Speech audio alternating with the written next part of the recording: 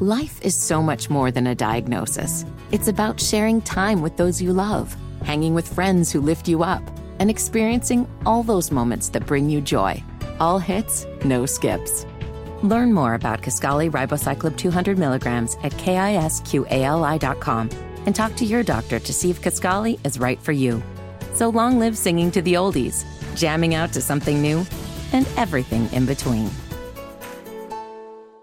Live wires on the team connect. Get respect for their realness. I know you feel this. The east to the west, up north to the down south. Live wires connect. We've gotten Naughty Walker the last couple of days. Yesterday about Mac and Bone catching Strange, and now we're talking about that was blowing smoke. What's gotten into you, my man? I'm surprised nobody called me on that more so. We had, I think, Chris write in on the text line and said, hey, is Walker helping with tips on how to catch that? I was like, no, I am definitely not, and I don't know why that hit me the way it did, but I've messed up a couple times. That one was one of the more entertaining ones. All right, the first sound by Trey Wingo, the former host of NFL Live on ESPN. He joined the guys in the morning, the Mac and Bone Show, to tell us why Bill Belichick would be the wrong choice for the Carolina Panthers. Bill Belichick is going to go down as one of the greatest coaches of all time. There's no way around that. But the numbers are what the numbers are. You go look at his splits, and I can't even find it for you right here as I'm talking to you, because that would be really fascinating and make me a really smart guy. That'd be impressive. You go look at the numbers, okay? Here they are. This is just his time in New England, not even Cleveland. With Brady, his record was 219-66. That's a 76.3 winning percentage. Without Brady, he's 45-51, under 500. In the playoffs with Brady, 30-11, 73% winning percentage. Without Brady, 0-1, losing by 30 points in the wild card round. Points per game with Brady, 27, basically 28, a touchdown less without Tom Brady. They just completed a 3-game sweep where they held 3 opponents to 10 points or less, and they didn't win a single game. It's crazy. You know how hard that is? Yeah. You know how hard that is to do? I think they're the first team since the early 60s to hold opponents to 3 games to 10 points or less and not win one of them. Hell, man. That's almost mathematically impossible. Trey, you brought a lot of great data to the table. Easy to see why you got fired at ESPN. No, never mind. Guys, he brings a lot of data, makes a lot of great points. Walker, you're a Panther fan. How do you rationalize Bill Belichick being the wrong choice to coach your NFL team? Oh, I rationalize it because we can just do a what have you done for me lately scenario. He's the GOAT, though. How in the David Tepper era of the Panthers do you say no to the greatest head coach we've ever seen? I ain't putting GOAT status on Belichick no more. I'm sorry. I used to, but not anymore. I can't do it. The numbers right there speak for themselves. See, yeah, I don't agree. I think he's the greatest. You can say what you want, but without Brady, he won jack, and they've been terrible. And he hasn't been able to evaluate talent. He hasn't been able to put together another winning team. That's the mark of a great coach, man. You look at what, the great organizations that have been able to win multiple Super Bowls in this league. Yeah. They've been able to do it with, head coaches have been able to do it with different quarterbacks, different teams. See, and I'm glad you brought that up because it's the one QB that's tripping us up.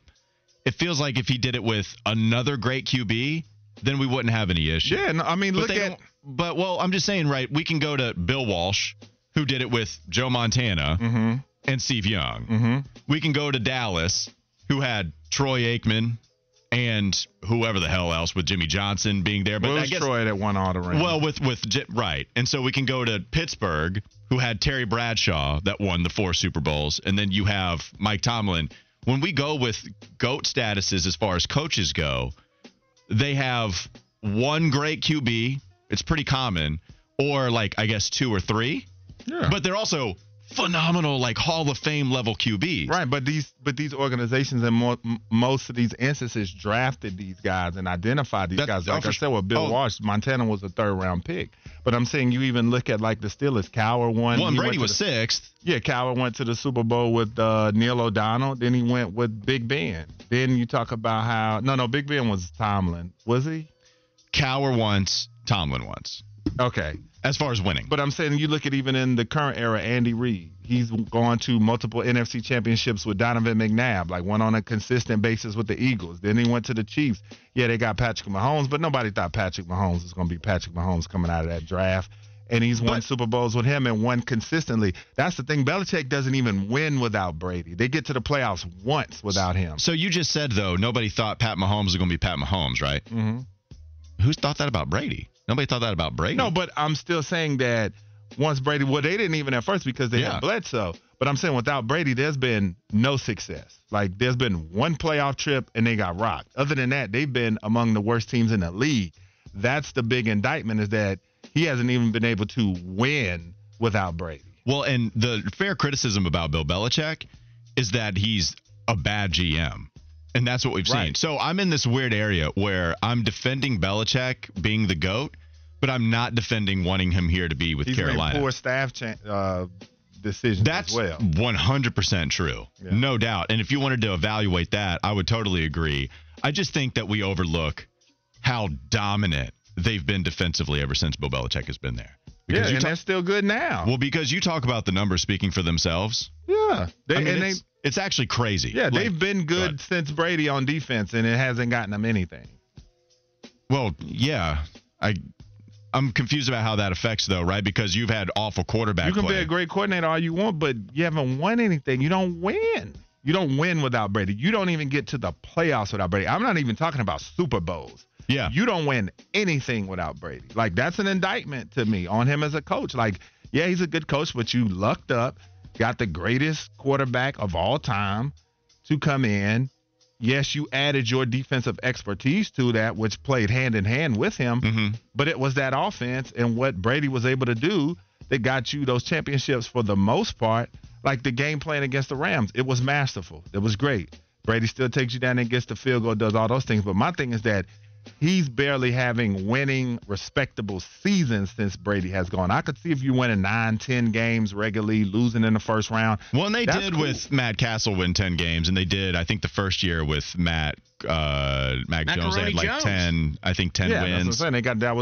They got rocked in the first playoff game, and that's the only appearance he's had since Brady's been gone. Right. I just think if you have like an average quarterback, which if you wanted to say that was Bill Belichick, the GM's fault, yeah, I'm not going to disagree with that. He's been a pretty bad GM. But I think if we go to all the coaches that are supposed to be in his tier, it's going to be hard to find any of them with success not having a Pro Bowl Hall of Fame quarterback. And Bill Belichick, look, and you're not going to move on from Brady if he's going to be there 20 years. I mean, they come in hand, so their timeline just so happens to coincide where, and plus they were successful with Drew Bledsoe that year too. Like, and then Tom Brady comes in and then they go to the Super Bowl because Brady is the GOAT. But Bill Belichick, people are overlooking what he did for that team, too. I mean, he's up there. He's a phenomenal coach, Hall of Fame coach. Don't let me take that away from him, but I can't call him the greatest anymore. All that to say, I don't want him after I just defended that, because I do think that he's going to want control over personnel, and I don't want him to have that. And even if we think that you need to have this kind of personality in order to step up to David Tepper, that's one thing I think that is such a misconception. If Tepper lets Bill Belichick do his thing, okay, I don't want Belichick doing his thing drafting, though. Yeah. And if that's a part of the package, then no thank you. I've missed out on enough drafts in my Panthers life for the last 6 years. McDonald's is not new to chicken. So maybe stop questioning their chicken cred and get your hands on the McCrispy. Juicy fried chicken, buttery bun, unmatched pickle to chicken ratio. Yeah, they know what they're doing. In fact, we can honestly say they're not new to chicken, they're true to chicken. The McCrispy. Only at McDonald's. Ba-da-ba-ba-ba. Life is so much more than a diagnosis. It's about sharing time with those you love, hanging with friends who lift you up, and experiencing all those moments that bring you joy. All hits, no skips. Learn more about Kisqali Ribociclib 200 milligrams at KISQALI.com and talk to your doctor to see if Kisqali is right for you. So long live singing to the oldies, jamming out to something new, and everything in between. And we know how much Fitty hates when his airtime is cut. So we don't want to upset the tyrant back there behind the boards. So let's finish off the live wire. What else you got, Fitty? Well, guys, I mean, I don't think y'all know how much I labored over pulling this audio this morning. I got here at 6 a.m. to get the sound bites I wanted to play.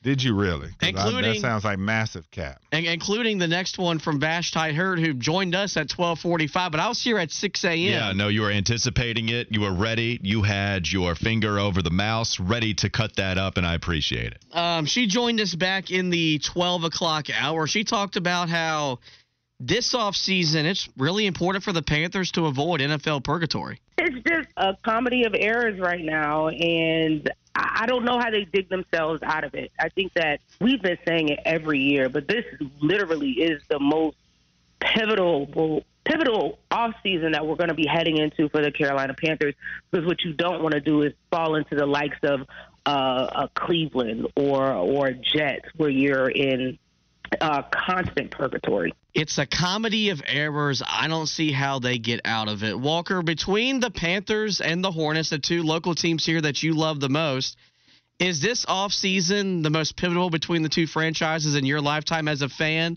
or radio guy? I feel like we've said this a lot, though. We definitely banged on that during the Panthers' last offseason. Oh, we've said this about the Hornets a lot. Oh, this is a huge offseason. You know, I've kind of just resigned to the fact that every offseason is huge. Every single one of them. I don't know if we're going to rank them. We've done a lot of rank radio today. That's got to be exhausting. I don't know if we're going to go tiers or whatever. What I'll tell you is, who am I more worried about as far as what they could possibly do in the future? I'm more worried about the Panthers right now.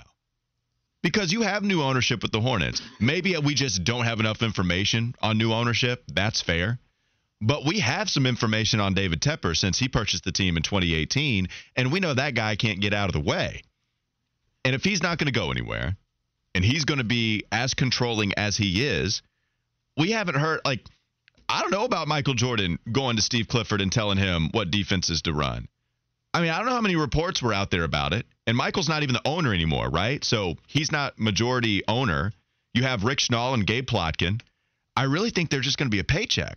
Rick Schnall likes basketball, so he's going to hang out and maybe shoot some hoops with the guys. He's already done that. But he also comes from a different organization with the Atlanta Hawks, and at least we've seen them reach the Eastern Conference Finals.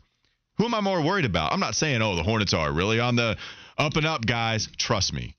I talk enough about the Hornets. I can tell you I do not believe that right now.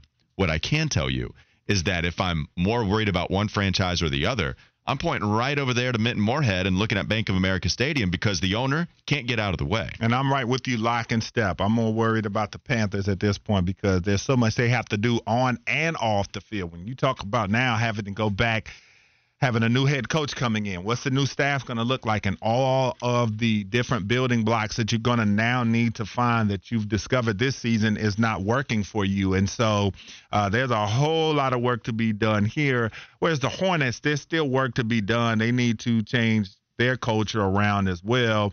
And as we said, maybe add a little grit, maybe a little want-to on the defensive end, things that we've been longing for them to be able to do for quite some time. But with the Panthers, there's just so much going on from the top down. Speaking of the Hornets, guys, they're back in action tonight at home against the Bulls. And yesterday, Terrence Oglesby, he joined the show to talk about why the team is struggling so much on the defensive end of the floor. That's such a loaded question. You're dealing with a young five-man. Your backup five is young. So Mark Williams and Nick Richards are both young guys. You've got a guy in Brandon Miller who doesn't know how to play defense inside of 12 feet. He just doesn't know how. If he's guarding out on the perimeter at the three-point line and guarding guards that aren't going to put their back to him, he's awesome defensively. Awesome.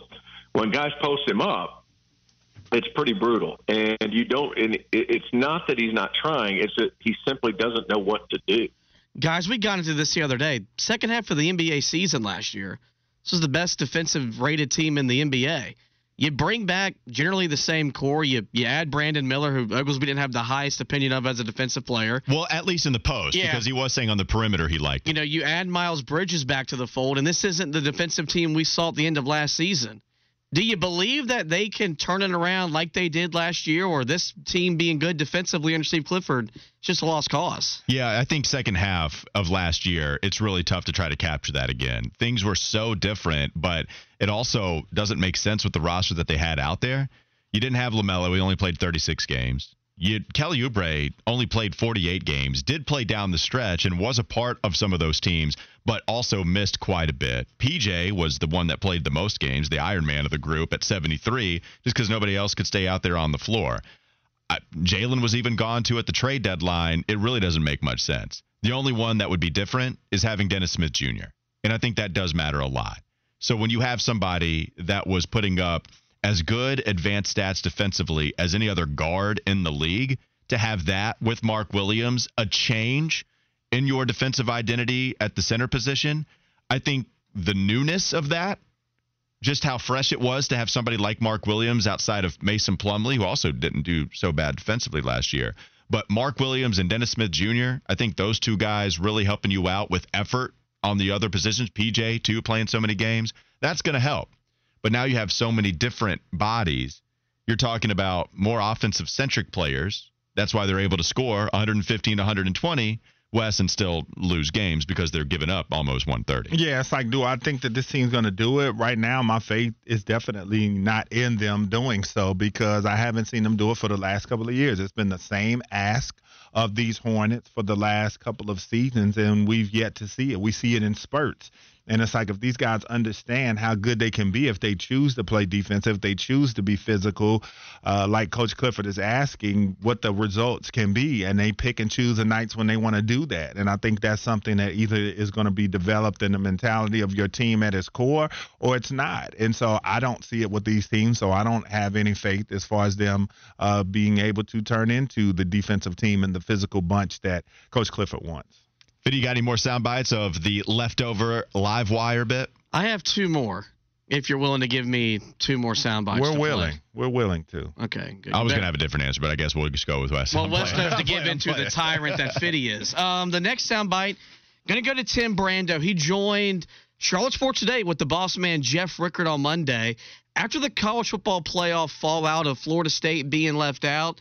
And he said that the playoff needs to have another TV power involved in how they set the field. This is further proof, again, why we need a second carrier in the postseason. And I'm going to go ahead and say it. We got to have more than one network in control of college football's postseason narrative. And if that means I'm touting the company I work for, I don't give a damn. So be it. Call me whatever you want to call me, okay? But this was a direct indication of basically, championing the cause of the one that pays you the most money and can make you the most money. And that's what this was about. It was about money, power, greed, and forget the fact that team in Tallahassee went 13-0. Wes, you're a college football junkie aficionado, if you will. Do you buy into the conspiracy theories around the playoff? And do you think Fox coming to the forefront of being involved in the playoff would, I guess, help alleviate certain teams being left out of the playoff field? I mean, right now with what we've seen from these teams, is it good for business to have Alabama and the SEC in the college football playoffs? Of course it is. Nobody's stupid. We know that this is the case. But at the same time, people still act like, and I know that Alabama has a loss, and it was early in the year to Texas. But let's not act like down the stretch what they've been doing. I know about the miracle against Auburn, but again, I just chalk that up as a rivalry game and things like that happen, and it's going to go down like that sometime. But let's not act like they just didn't beat the Georgia Bulldogs, the team that looked like a juggernaut for the last 29 games, give or take a few that they might have had some close calls, but this was the juggernaut of college football, and they took them down. Then you also had to put in the team that beat them as well, the Texas Longhorns. I'm sorry again, but Florida State, it is offense-defense bias. Nobody wanted to see that offense go up against Michigan in this football game. Tate Rodemaker, if he came back from his concussion, in my estimation, this offense still was not going to be good enough. That was a bad Florida team that is missing a bowl this season. Florida State barely got out of there alive. Yes, their defense came together and had a masterful performance against Louisville. But the offense was not playoff worthy. And so I think that the 4 teams that we have been is the best possible 4. And I'm going to ride with that. But everybody else saying this stuff about suing them and getting the governor and FSU not playing the bowl game. As I've said over and over again, I've been watching college football 3+ decades. There have been so many instances where teams were saying, why not us? It's happened over the course of time, and it's not going to stop once we get the 12-team playoff. So there's 2 things. One, I did not expect Tim Brando to flirt with a Lil' Kim hook from the locks. Money, power, greed. I thought he was going to go full Lil' Kim. I thought he was going to say they care about 3 things: money, power, respect. I was like, yeah, bars, Tim. Bars. Go with it. But he went with greed, and so we did not get the Lil' Kim reference. The second thing I want to go to, is he really acting like CBS wouldn't do the same thing? Well, he works for Fox. Or Fox. Is he acting like Fox wouldn't do the same thing? That's the thing, because Fox, guess who they're the home of? Let's hear it. They're the home of the Big Ten. Like, Tim used that airtime. We need the CW in the playoff. Yeah, to say that there needs to be another publication or another outlet that airs these games. But if they were in charge, they would put up all of their panelists to tell you as to why Alabama is the one that deserves to be in. So I think with all of the discussion about whether Florida State should be in or whether Alabama should be in, I have never disagreed, not once, about Alabama and the system being so that it makes sure the SEC is still the best conference. I know they're biased. I know they are. Okay, I understand college football, the committee. I understand that they want Alabama in the playoff, just like you said that. I understand that even the system helps Alabama, helps Georgia, because now what can happen is Nick Saban can go to these recruits. Maybe there's somebody coming out of Florida or Alabama. Both Florida State and Alabama are going after the 5-star prospect, saying, hey, you can go undefeated with the Seminoles. You still ain't making it. You go to the Alabama, you can lose a game, and you still will be competing for a championship, which is what high school athletes want to do. I get that. That is baked in. I've always said, I actually think comparing the resumes with all of the Louisville being the best non-conference win for SEC, I get all of the arguments. I get it. Me evaluating each of these teams' resumes, I still think Alabama has the better one. That win against Georgia is huge. It's huge. That's why I thought Alabama should be in. But Tim Brando acting like Fox wouldn't do the same thing as ESPN. You think bring in another outlet to just want the money, power, and greed, respect, whatever Lil' Kim's adapted lyrics would be, you don't think they wouldn't want the same thing? Wesley's tripping, man. Oh, not to mention, quick aside, I left this out in the campus corner, but DJU more than likely coming back to the ACC. And Florida State and Louisville are his 2 top choices right now. So he could be the quarterback for the Noles next season, FSU fans. So put that in your pipe, smoke it. Fitty? Okay, smoke what on else that. You got? Last one. All right, the last one I wanted to play, because you know I'm a baseball guy and the MLB winter meetings are going on. Yesterday, Dodgers manager Dave Roberts, he addressed the recruitment of Shohei Ohtani. It's a good possibility. I think that, we met with him. You know, I don't want to. I'd like to be honest, and so we met with Shohei and we talked, and I think it went well. But at the end of the day, he's his own man, and he's going to do what's best for himself, where he feels most comfortable. Now, you're probably asking me why I wanted to play that soundbite. The Dodgers are the betting favorite to land the mega superstar. The thing about Shohei Ohtani is he wanted everything that he did in his free agency to be secretive. The exact opposite of when LeBron James and Chris Bosh and Dwayne Wade all teamed up and went to Miami.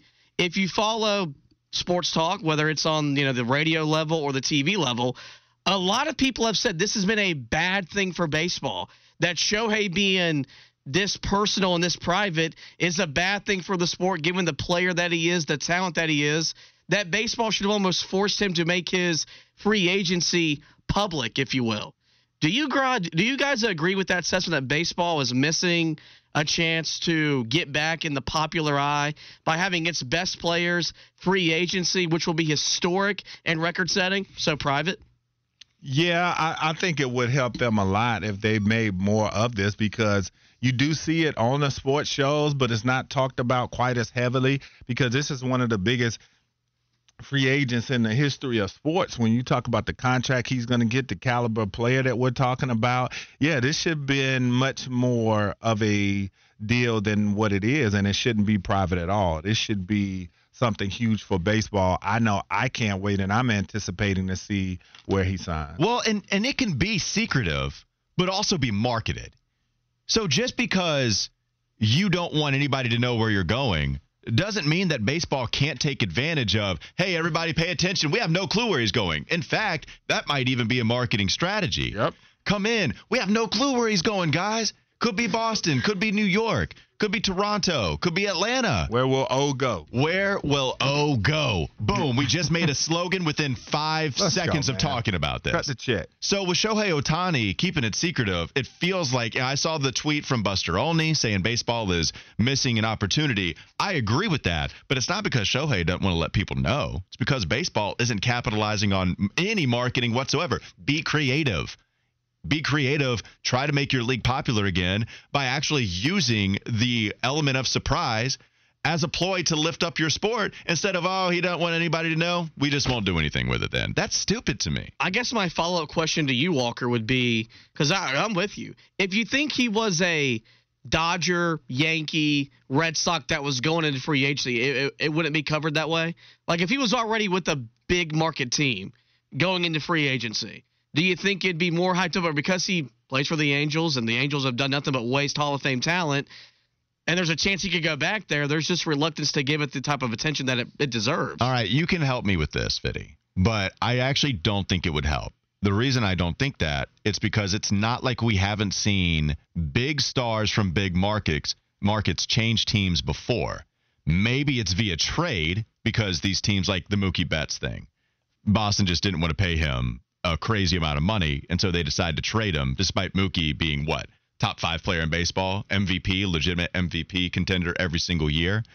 So if it was a high market team other than the Angels, I don't know, because baseball has not done a good job of marketing anyway. And usually that's just like a blanket piece of analysis that we always use as to why baseball isn't popular. But man, even with whoever is airing the games, whoever is doing it, talk about this. And maybe they are. Like, I know we have the baseball tracker for ESPN.com, but it needs to be in my face. The algorithms need to find me on social media if you care about trying to make sure people know Shohei Ohtani might be moving, and it'll shake some things up.